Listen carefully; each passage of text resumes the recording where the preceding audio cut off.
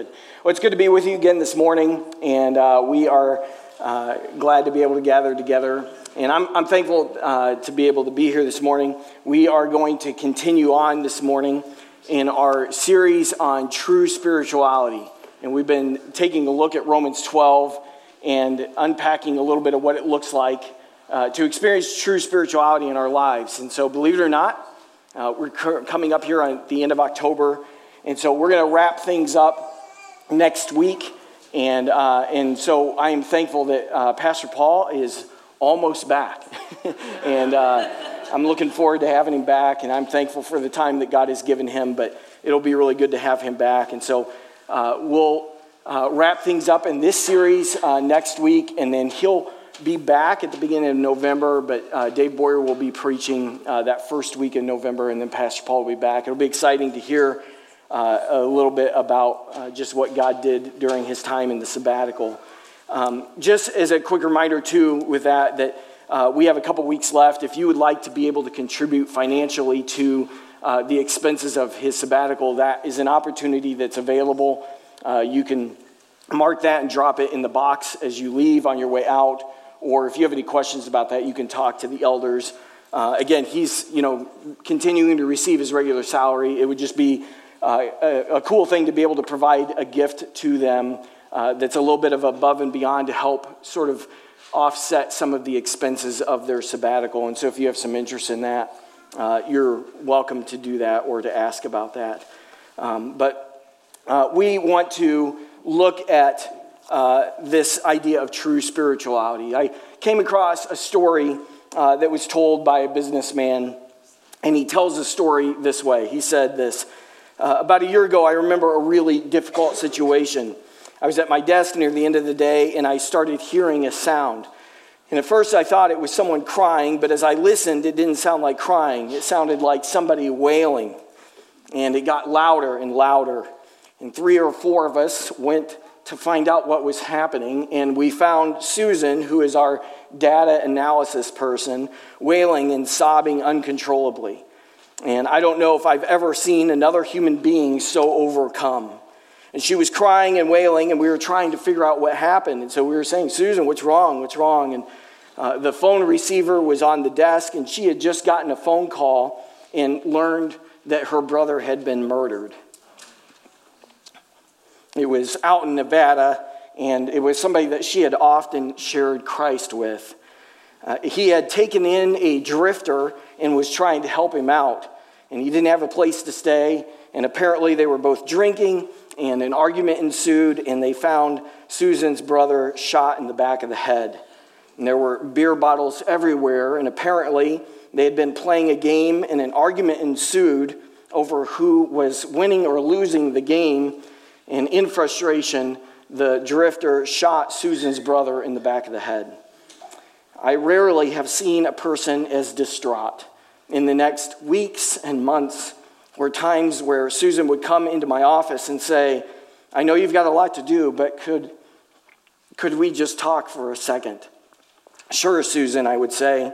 And she would ask, how do I get rid of this anger and resentment? And she would start to shake. My anger is so deep. I know that what the Bible says, and I know about forgiveness, and I know what I'm supposed to do, but all I can think of is revenge. And she called the sheriff and the authorities, and they had started an investigation, and then they blew the investigation, and they let the guy slip out of town initially. And so she just kept coming back, and she was saying, I know what I'm supposed to do with this hurt and this wound, and I know what's right, but how do you get there? I really want to do what God wants me to do, but I wake up with anger fantasies and my emotions are out of control.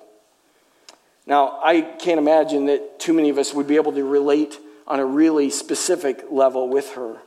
But she probably went through one of the most difficult times that anybody could imagine going through.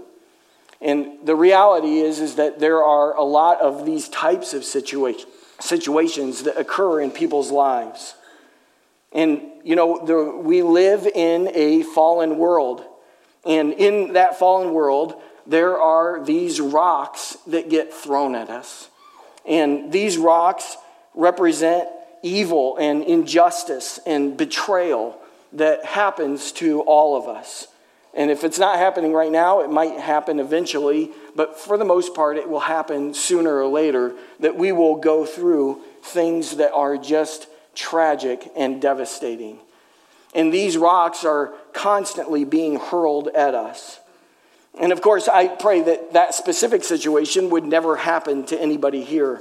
But this morning, we're going to look at the last part of Romans chapter 12. And so if you have your Bibles, you can flip over there. But we want to talk about this idea of our relationship to those that hurt us.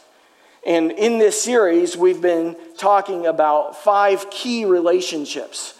And what we've been saying about true spirituality is that the measure of our spiritual growth, the measure of spirituality, is not what we do. It's not praying or reading the Bible or attending church or going to Bible studies or doing certain good things. All of those things facilitate what spiritual growth is, but they are not in and of themselves spiritual growth. Spiritual growth, based on what the Bible teaches and what Jesus specifically was teaching, and I think what Paul is teaching here in Romans chapter 12, is the best way for us to be able to measure the spiritual growth, the spirituality of our lives, is through our relationships. It is how God is changing our lives into the relationships that we have. And so we looked at the relationship with the Heavenly Father. We looked at the relationship that we have with the world, the relationship that we have with ourselves, how we view ourselves, how the relationship that we look at with other believers and the church as in large. But then also there is this relationship that is important, that is the relationship that we have with those that have hurt us, those that have caused harm to us. And these relationships are the real indicator of our spiritual growth. Because we can check a lot of boxes and we can do a lot of things, but the real meter that reads our spirituality is the condition of our relationships. And so we want to look at a 5th and final relationship. And this morning I want to talk to you about learning to overcome the evil that is aimed at you. Because there is this reality that we will face evil. There will be rocks in our lives that will be thrown at us. Now, hopefully, none this morning at me. So you should have your rocks, but I'm not encouraging you to throw them at me. But look at our passage here. This is Romans chapter 12, verse 14 through 21, through the end of the chapter here. This is what it says. Bless those who persecute you. Bless and do not curse them. Rejoice with those who rejoice. Weep with those who weep. Live in harmony with one another. Do not be haughty, but associate with the lowly. Never be conceited. Repay no one evil for evil, but give thought to do what is honorable in the sight of all. If possible, so far as it depends on you, live peaceably with all. Beloved, never avenge yourselves, but leave it to the wrath of God. For it is written, vengeance is mine, I will repay, says the Lord. To the contrary, if your enemy is hungry, feed him. If he is thirsty, give him something to drink. For by doing so, you will heap burning coals on his head. Do not be overcome by evil, but overcome evil with good. This is a powerful passage. And perhaps in terms of practical application, one of the more difficult passages for us as believers to wrestle with and to actually apply and implement in our lives. And like I said, the world is full of rocks, of evil, of injustice and betrayal that will happen to us. And so when you came in this morning, hopefully you had an opportunity to be able to pick up a rock. And I want you to just sort of, if you will, just kind of hang on and hold on to this rock during our time this morning. And this rock represents, if you will, evil that has been done specifically to you. It represents that person or that circumstance that caused damage or pain in your life. But in addition to the hurt that it caused, we carry these rocks with us. We allow them to continue to weigh us down, constantly allowing ourselves to be reminded of the evil. And for some of us, we have many rocks that we carry in our pockets. Many things that have happened in our lives that weigh us down. And, in the New Testament, both Peter and Paul, two of the primary writers of the New Testament, the voice to the Jews and the voice to the Gentiles, they knew this and talked about it, wrote about it, and embraced it. Peter in 1 Peter 4:12 says, "Dear friends, do not be surprised at the painful trial that you are suffering as though something strange were happening to you." Peter knew that suffering was going to be a part of life, that there were going to be hurts that would come our way. Paul actually took this one step farther in 2 Timothy 3. He says, "In fact, everyone who wants to live a godly life in Christ Jesus will be persecuted, while evil men and impostors go from bad to worse, deceiving and being deceived." There is a reality to this, that if we want to live a godly life in Christ Jesus, we will face persecution. And it's not just being persecuted for our faith, which will happen, but it's also persecution in that we will have those that God will allow to cause hurt in our lives, that will rise up against us in a very deep and personal way. And so the question I have for you this morning as we get started is, who has wounded or betrayed or abused or abandoned or forsaken or forgotten or hurt you? Who is it that has hurt you more than anyone else in the world? And I'm not going to ask you to share this or to write it down, but I'm going to ask you to reach back in your past. It could have been a parent, it could be a sibling, it could have been your spouse, it could have been one of your kids, it could have been a business partner, or it could have even been somebody who is involved in the same church as you. But those who picture, those faces that come to your mind when you think about who has lied to you, who has betrayed you or hurt you or wounded you. Or maybe they didn't hurt you specifically, but they wounded somebody that you love. Maybe they did it to one of your kids, or maybe they did it to your mom or your dad. And in your honest moments, in the quietness of your own heart, you have a rock, and you would like to see revenge. You've got a rock of anger and hurt that you've been holding on to. And so really the question becomes not necessarily what to do, right? Because we know that we should resist the urge to hurl rocks back. But then what do? How do we overcome the evil that is aimed at us? Because everyone faces this situation. Your situation is different from everybody else's, but it is not unique in the sense that others have not experienced the same emotions. You are not alone. But a lot of times what we tend to do is we tend to just sort of push it down and go into denial. And a lot of times the issues in our lives come about because we're walking around with rocks inside of our pockets. They weigh us down, they block our relationship with God, and they produce all kinds of things inside of us emotionally.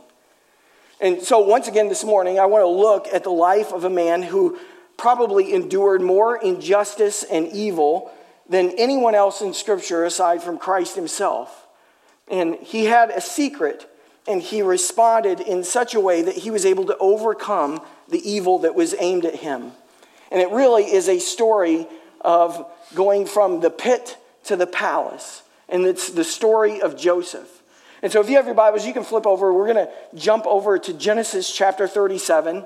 And I want to give you sort of a high-level overview, summary of Joseph's life. So these events take place from Genesis chapter 37 through Genesis chapter 50. That's 14 chapters. We are not going to go through 14 chapters this morning, I promise you.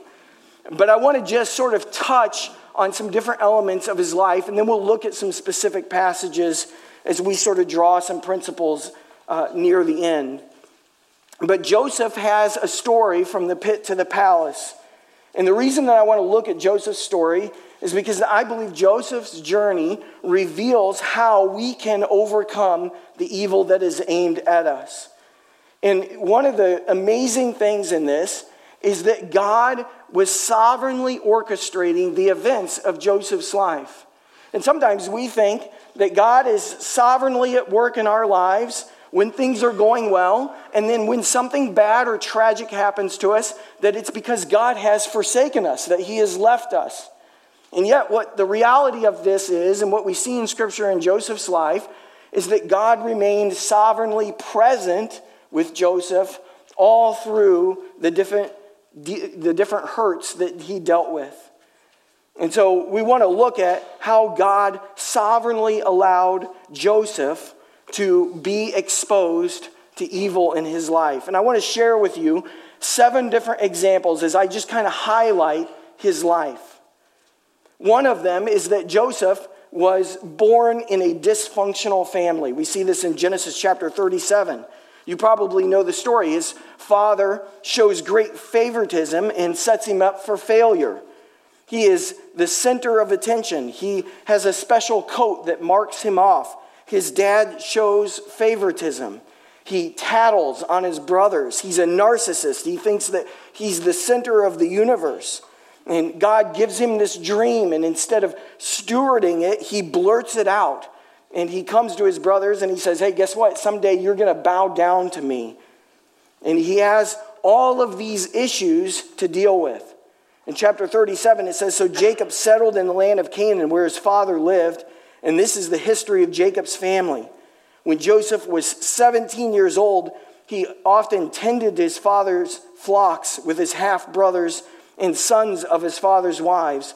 But Joseph reported to his father some bad things that his brothers were doing, which, of course, made him not very popular with his brothers. It says, now Jacob loved Joseph more than any other of his children. And so as a quick aside, right, that is a recipe for disaster, isn't it? Favoritism, partiality. And so Joseph, had his son Joseph, Jacob had his son Joseph and loved him. And one day he gave Joseph the coat of many colors, right? A special gift, a beautiful robe. And his brothers hated him for that. And so it caused all kinds of problems between him and his brothers. And then, of course, he had the dream where he tells his brothers that they were all in a field tying bundles of grain. And his bundle stood up and all the other brothers' bundles bowed down to his. And so, they were kind of taunting him and saying, well, what are you saying, that you're going to be my king? And they hated him for this dream. And then Joseph had another dream, and it basically told the same story. And so it was this very dysfunctional family, favoritism and sort of pride and, kind of a haughty opinion of himself, telling on his brothers and, shoving this dream down their throat a little bit. And it came out of this favoritism that existed in their family. I think sometimes we have people, right? Maybe you're somebody that has come from a dysfunctional family. You have a dysfunctional background. And sometimes it can be easy to think that, that God can't really use you. That God isn't really, going to be able to accomplish anything in you because of the dysfunction that you grew up with. But that wasn't true for Joseph. And God prevailed in spite of that. The second thing is that he was rejected by his brothers. And again, we see this in chapter 37. His dad says, hey, why don't you go over to your brothers and check on them because they're taking care of the sheep. And Joseph is checking on his brothers and he can't find them. And he asks, where are they? And the guy tells him, well, they're over here. And so the brothers see him coming off from a distance and they're thinking, we hate this guy. We hate his guts. Let's kill him. And so there was an argument that went back and forth between the brothers about killing Joseph, and one of the brothers convinced them not to kill him, and they said, let's just put him in this pit. Why kill him? Just put him in this pit. And so he was rejected out of the dysfunction of his family. He was rejected by his brothers. And I'm sure that that's true of some of us here today, that you have faced rejection. That somebody in your life that you were close to, maybe it was a family member, maybe it was somebody that you cared for, maybe it was somebody that was important to you in your life, that in that moment there was a rejection that took place. And it carved a deep, deep wound in your life. And so you carry this rock of rejection. Well, there's a third rock that happens in Joseph's life, and that is that he was abandoned to a foreign land. Genesis chapter 37 again continues, and it says that while they were waiting, the caravan of Ishmaelites came by, and one of the brothers said, "Why should we have his blood on our hands? Let's get something for him." So for 20 pieces of silver, they sell him to this caravan, and the caravan was on its way to Egypt.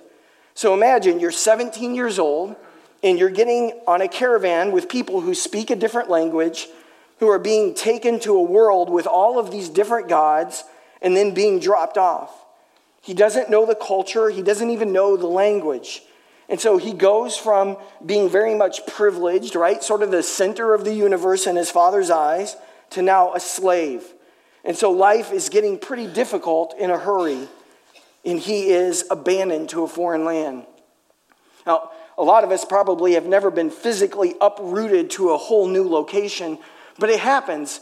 It happens in our stories. When things happen in our lives, everything can change. I have my own experience in my life where I experienced betrayal by somebody that was very close.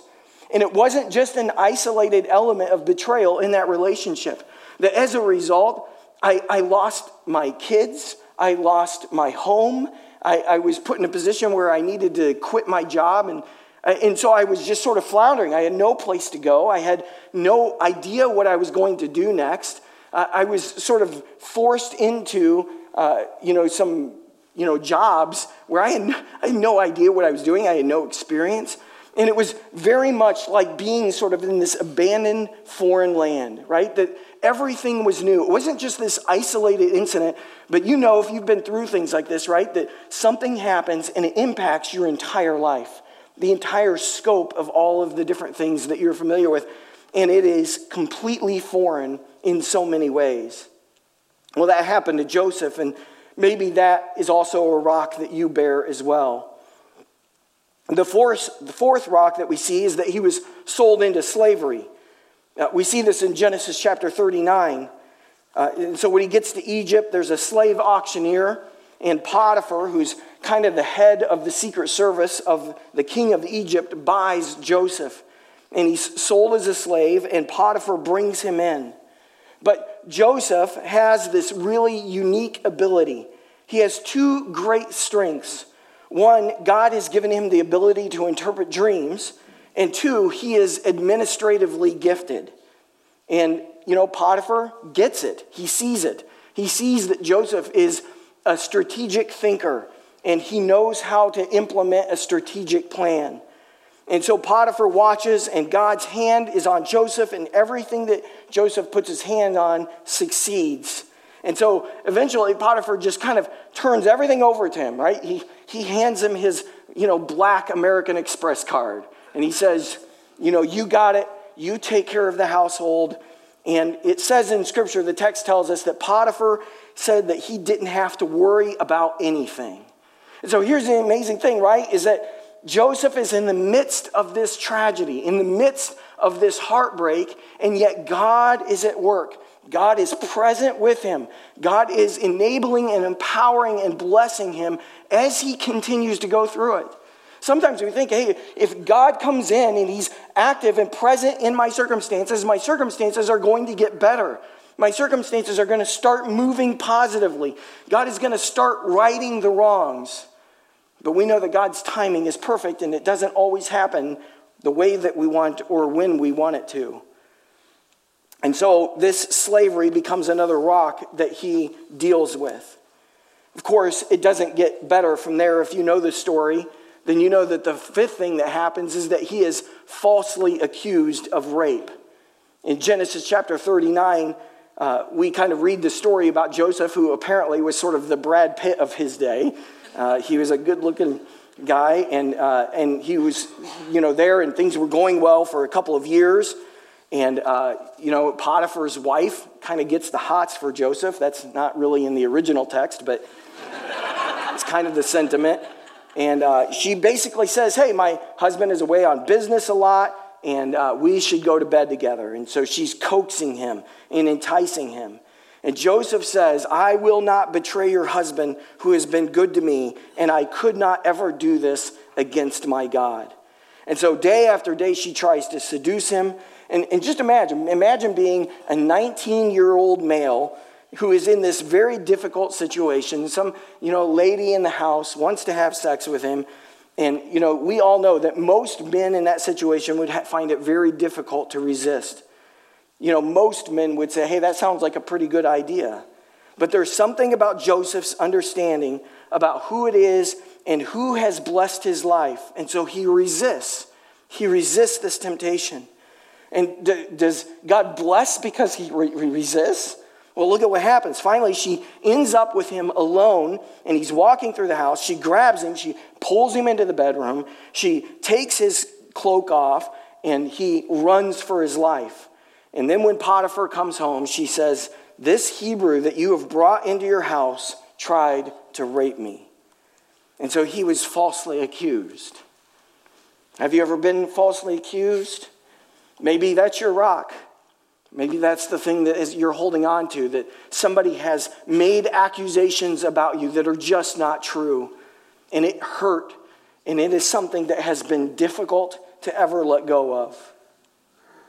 Well, there was another rock that came after that. Of course, after being accused of rape, then Joseph was sent to prison unjustly. Again, in Genesis chapter 39, Potiphar hears this accusation from his wife. He's upset. And so he is sent to prison very much unjustly. And I don't know if anybody has situations in your life where the lives of the people that you love, where you come from a dysfunctional family, where you've suffered great rejection, you've been abandoned, you've been sold into slavery, falsely accused about something, and been in prison. That's probably not the story for most of us, but it was the story for Joseph. It was a series of unjust acts that were happening in his life. And then the icing on the cake is number 7. He was forgotten by a friend. In Genesis chapter 40, we learn that while he was in prison, there were 2 of the king's officials in prison, a baker and a cupbearer. And they both land in prison. They both have dreams. And they come to Joseph, and they're totally distraught. And the cupbearer has a dream. He interprets the dream and says, in 3 days, you're going to be restored to the position. And the baker says, hey, this guy is great with dreams. What do you think about my dream? And so he interprets his dream, and he says, in 3 days, you're going to get your head cut off. And both things come true. And so Joseph says to the cupbearer, man, you've seen me. You know that I'm innocent. I didn't do this. When you get back with Pharaoh, put in a good word for me, right? Say something nice, because I'm in an unfair situation. And so, he's probably in his mid-20s. It's unjust. It's unfair. He's been betrayed. He's been rejected.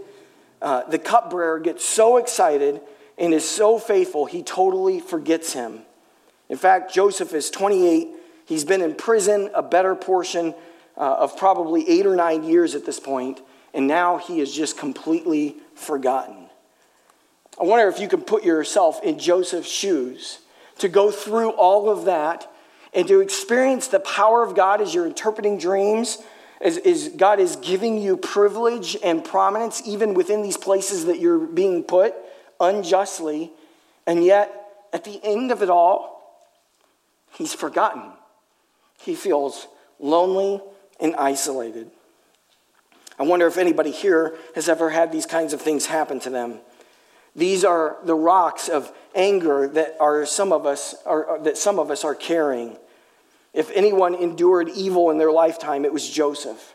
Rejected, abandoned, falsely accused, a slave, imprisoned, and forgotten. And yet, there is this kind of element that happens to him. Instead of it breaking him, it makes him. And so, for you and I think we have to ask a question about, what about for us? These rocks of anger that some of us are carrying, if anyone endured evil in their lifetime, like we said, it's Joseph. But does it break us, or does it ultimately make us? It's very difficult to endure pain and to endure hurtful experiences, especially unjust ones that happen in our lives, especially maybe when somebody just walks out on you. Somebody lies to you. Somebody betrays you. Somebody maybe abuses you. In most cases, it will break a person. They get bitter. They have unresolved emotional issues and social issues. And they often turn away from people and often turn away from God. When you think about sort of like, drug and alcohol rehab centers, they often find their root in these issues.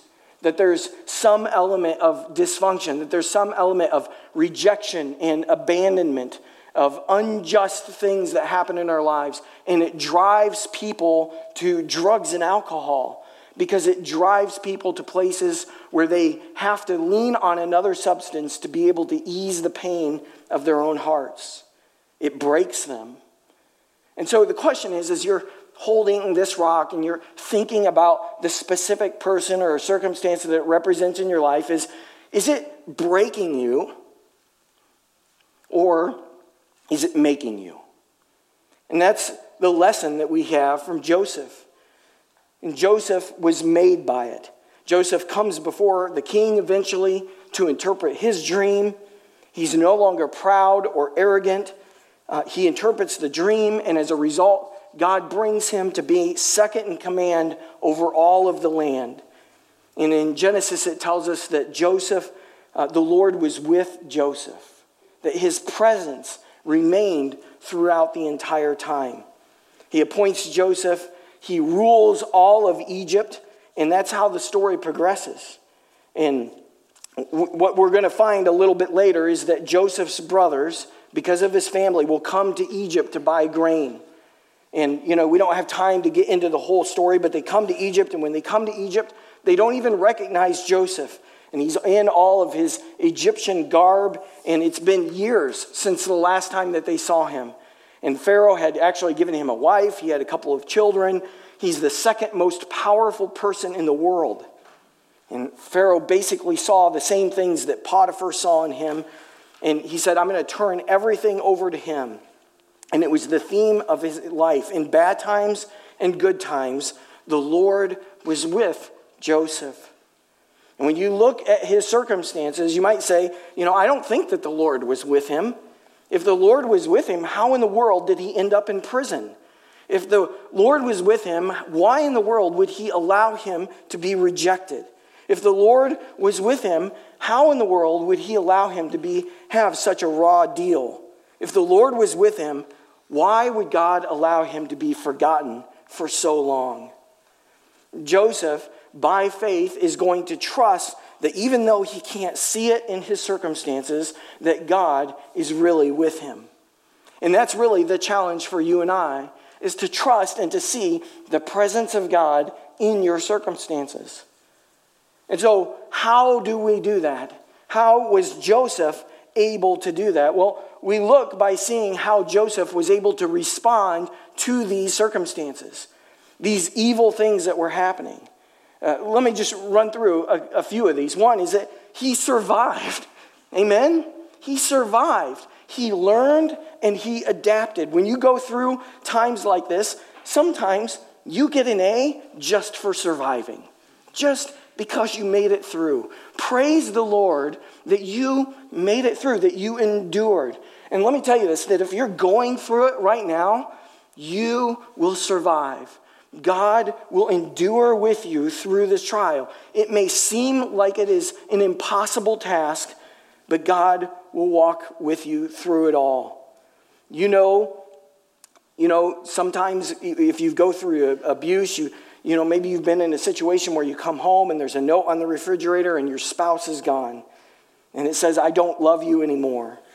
Maybe you've been in a business relationship and you realize that this so-called business person is also a good embezzler and they've left town and you've got all of the debt and you're fuming.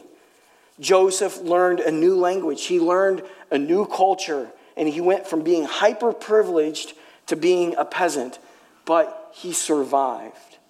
But he didn't just survive, right? Joseph thrived.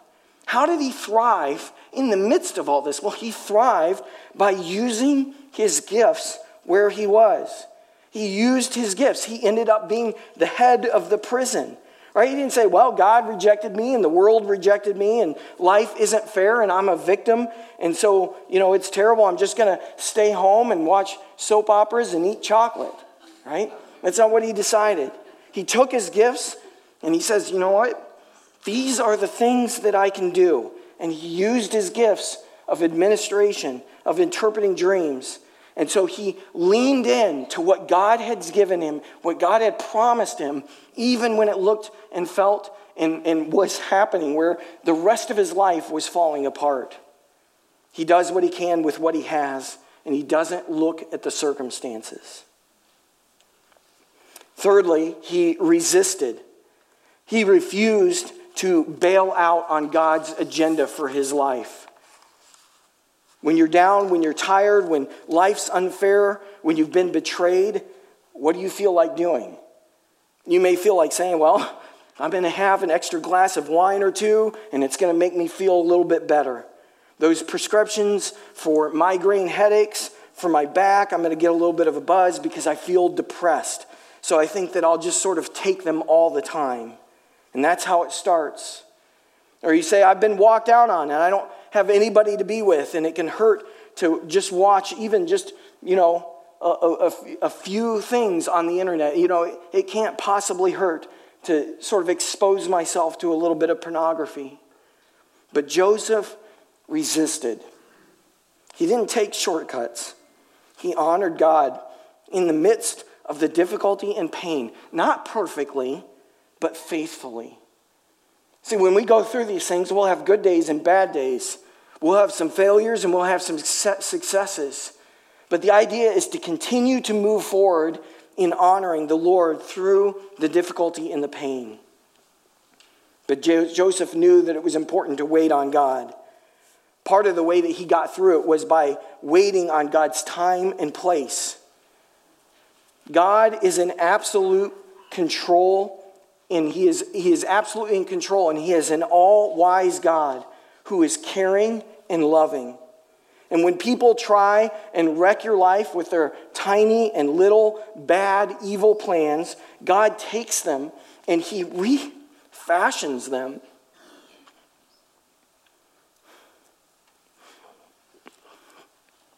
And he puts them back into his big, good plan. He orchestrates even their bad stuff to bring about his highest good.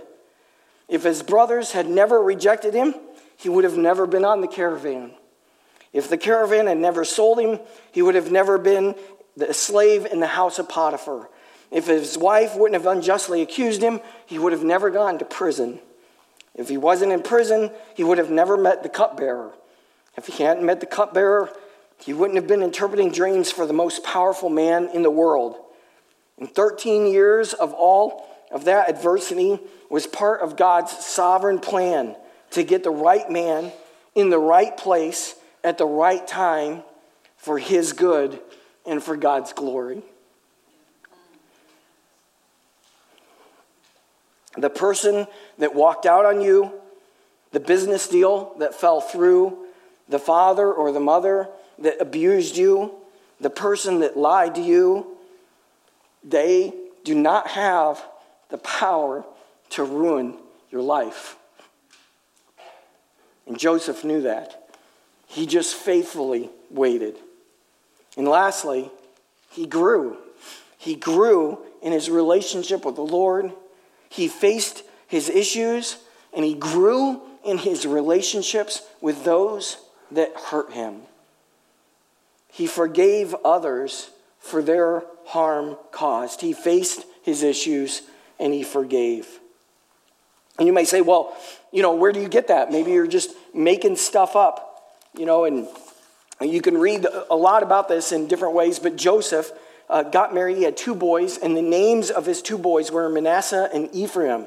The word Manasseh means God has caused me to forget. And, I have put it behind me. I am no longer living in my past. Manasseh means, guess what? I dropped my rock of anger. I am not living with memories of my dad and of the favoritism. I'm not living with my brothers and what they did to me. I am not living with a living in being falsely accused. I'm not remembering that I was forgotten by the cupbearer.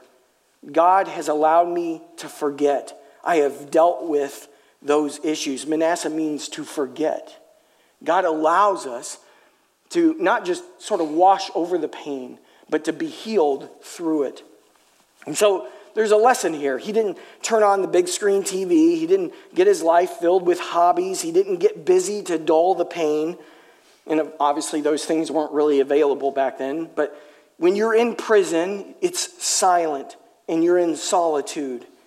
He had the ability to face the deepest issues in his life. He had time in prison to look up through the bars and to see the stars in the hand of God and remember the dreams and the promises. And he held on to those. And remember that there were no written passages at this time. God's promises to Joseph were given to him through these dreams. And he was holding on to the character of God and the dreams. He said, God said this is what's going to happen to me, and I'm going to believe it. I'm going to trust on it. Hebrews chapter 10, verse 36 says, "For you have need of endurance, so that once you have done the will of God, you might receive what was promised." See, God knows that we need endurance. We need endurance. It's this hupomeno is the word. It's used in James chapter 1. It's to produce endurance. Hupo means to be under. Joseph was under great stress and pressure. And God says, you need to hang in there. And you might be saying that yourself. I can't make it as a single parent one more day. I can't make it in this job one more day. But you get up and you do it. And you do it each day. And you get stronger and you get stronger and you get stronger. And what happens is that God begins to change you. We're always asking God to change the stuff that's out there that we can't control. And God's primary commitment to us is not that he will never change the circumstances, but his primary commitment to you and I is not that he will change his circumstances. It's that he will change us. That he will change you and I in the midst of it all. And so Joseph grew, and you and I can grow and forgive and move on. And so we look back at this passage, Romans chapter 12. This is what Paul is talking about. Bless those who persecute you. Bless and do not curse them. Rejoice with those who rejoice. Weep with those who weep. Live in harmony with one another. Do not be haughty, but associate with the lowly. Never be conceited. Repay no one evil for evil, but give thought to do what is honorable in the sight of all. If possible, so far as it depends on you, live peaceably with all. Beloved, never avenge yourselves, but leave it to the wrath of God, for it is written, vengeance is mine, I will repay, says the Lord. To the contrary, if your enemy is hungry, feed him. If he's thirsty, give him something to drink, for by doing so, you will heap burning coals on his head. Do not be overcome by evil, but overcome evil with good. See, Joseph knew the secret. And Joseph's secret to overcoming evil involved something that he knew. It involves something that he did, and it involves something that he refused to do. And we see this in Genesis chapter 42 all the way up through 50. First, there was something that Joseph knew, and this is what he knew. Nothing comes into our lives by accident. It is either decreed or allowed by an all-wise, sovereign God for our good. To say that God is all-wise means that he brings about the best possible ends by the best possible means for the most possible people for the longest possible time. That's what we mean. Genesis chapter 45, verses 5 through 8 says, "And now do not be distressed or angry with yourselves because you sold me here." Joseph is speaking to his brothers. "For God sent me before you to preserve your life." Think about this for a second. God allows hurtful things to be done in our lives so that we can respond in a way that will allow salvation and blessing to come so that the person doing the hurt can grow in their walk with Christ. He said, for the famine has been in this land for 2 years, and yet there are 5 in which there will be neither plowing nor harvest. And God sent me before you to preserve for you a remnant on earth, and to keep alive for you many survivors. So it is not you who sent me here, but God. He has made me a father to Pharaoh, and lord of his house, and ruler over all the land of Egypt. And so what is the application for us? The application is that I am never a victim.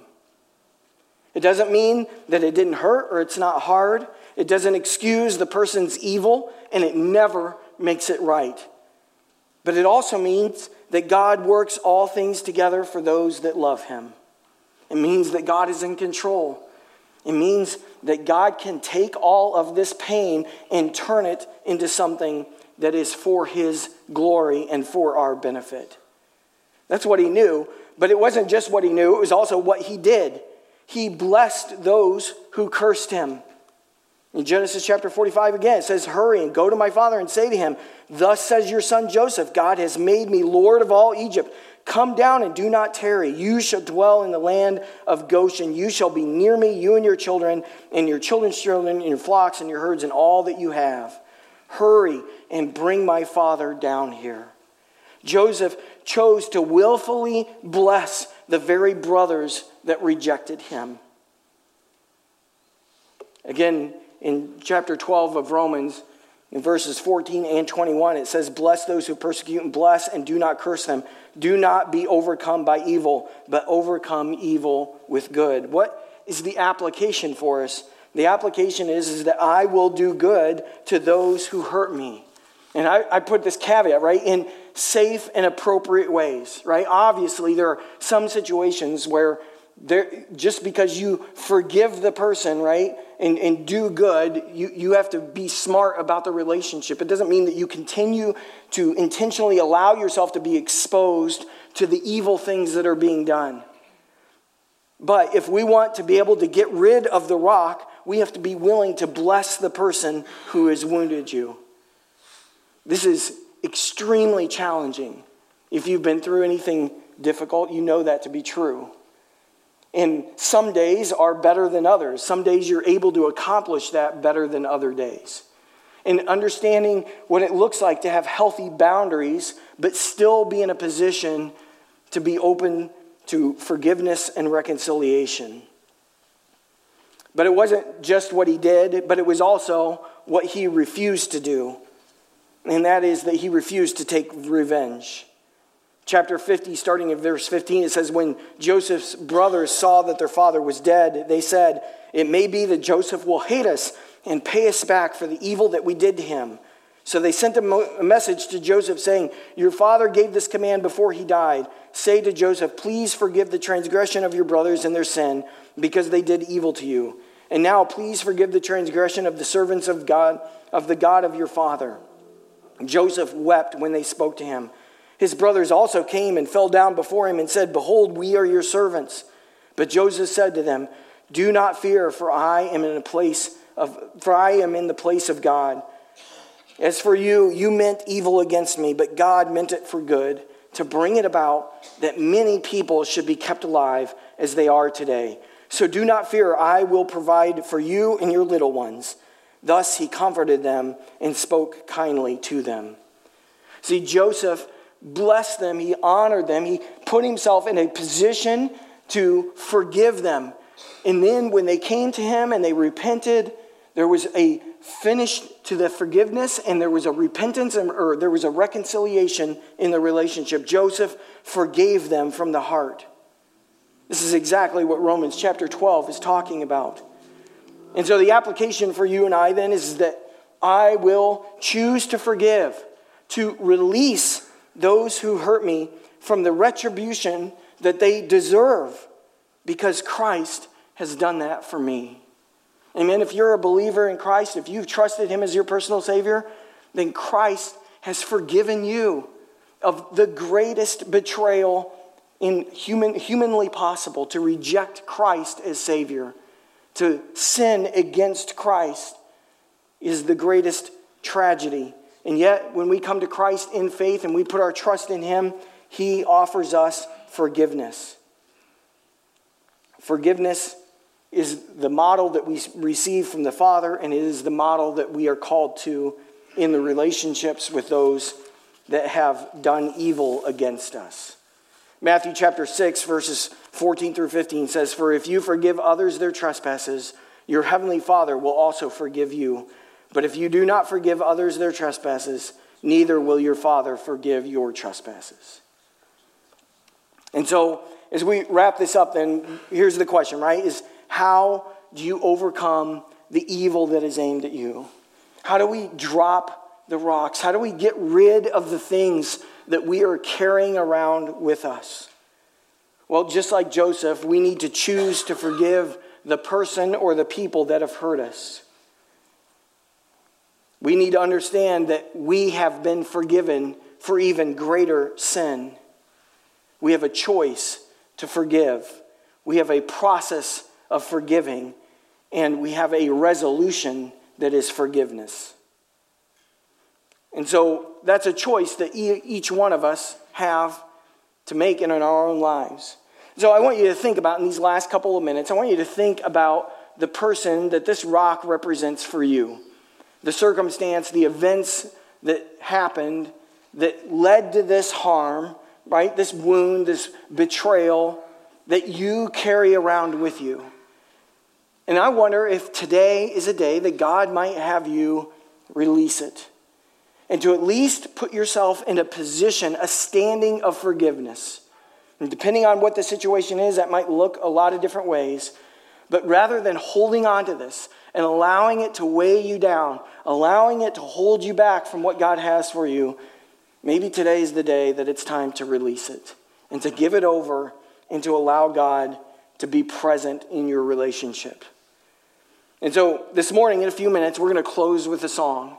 And I'm just going to invite you as an act of symbolism, right, to just come during the closing song, and you can just put the rock somewhere up here and just let it serve as a symbolic way to tell the Lord, not me, not other people, but to tell the Lord that you're going to release it, that you're going to give it up, that you're going to turn it over and choose to forgive.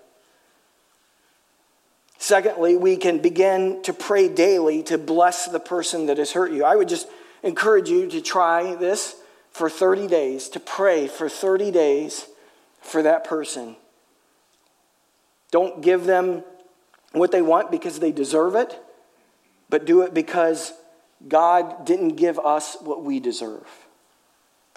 And then lastly, maybe God would call you to do one act of kindness for that person who hurt you. Again, it needs to be appropriate and safe, but maybe there's something that God would put in your own heart to do. And so as we conclude our time this morning, may God be honored and glorified in our relationships with those who have hurt us. Next week, we are going to conclude our series on true spirituality. And I want to take a little bit of time to reflect on the purpose of spiritual growth, which is the glory of God. But I'd also like to create space for us to reflect and to share about how God is working in our own lives. If true spirituality is more accurately evaluated based on our relationships rather than the things that we do, then it might be good to take time to share about how God is working and challenging us in our relationships. And the purpose of the sharing would obviously be for the glory of God. And so this is going to be different than our regular sharing services in that we want to reflect back specifically on how God is helping to draw us into a deeper and more authentic spiritual growth. And so you can be praying and thinking about that as you prepare for next week. But I'm going to close this in a time of prayer. I want you to just, hold on to the rock. And you don't have to come. But if the Lord is leading you, we're going to close in a song. And if God is leading you and it's time to release, it's time to forgive, then just you can come forward and do that symbolically. But in our hearts, this is what God wants for us. This is how we navigate through the evil that is aimed at us in our lives. Let's pray together. Heavenly Father, we thank you for your word this morning. We thank you for the story of Joseph. It is difficult for us to imagine what it must have been like to be a young man and to go through so much and to experience so much pain and so much heartache. And yet, God, we see your faithfulness and presence, your sovereignty through his whole life. And God, we know that you are equally sovereign and faithful in our lives. And God, this morning, no doubt, in a room this size, we know that there are people in here that are carrying big, heavy rocks. Hurts and wounds that have been there for, in some cases, many, many years. And it weighs us down, and it keeps us bogged down with the evil that's been done. It keeps us away from the things that you have for us and the blessing that you desire for us. And so, God, we want to acknowledge your faithfulness, and we want to follow your example. And God, we just want to release these people in these circumstances, these situations. God, we release them to you. In Jesus' name, we forgive those that have hurt us, that have sinned against us. And God, help us to model in our response the authentic, genuine love of Christ so that they may be drawn to him.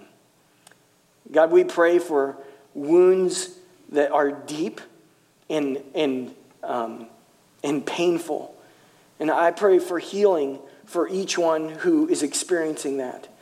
I pray that they would be able to lean on you and trust you through the process. And even at the times where they feel like giving up, when they feel like they've been abandoned, when they feel like they're all alone, God, that they would be able to see you, that they would be able to hear your voice.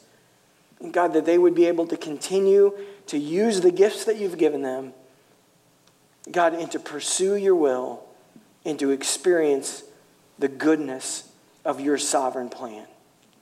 And God, we pray this in Jesus' name. Amen.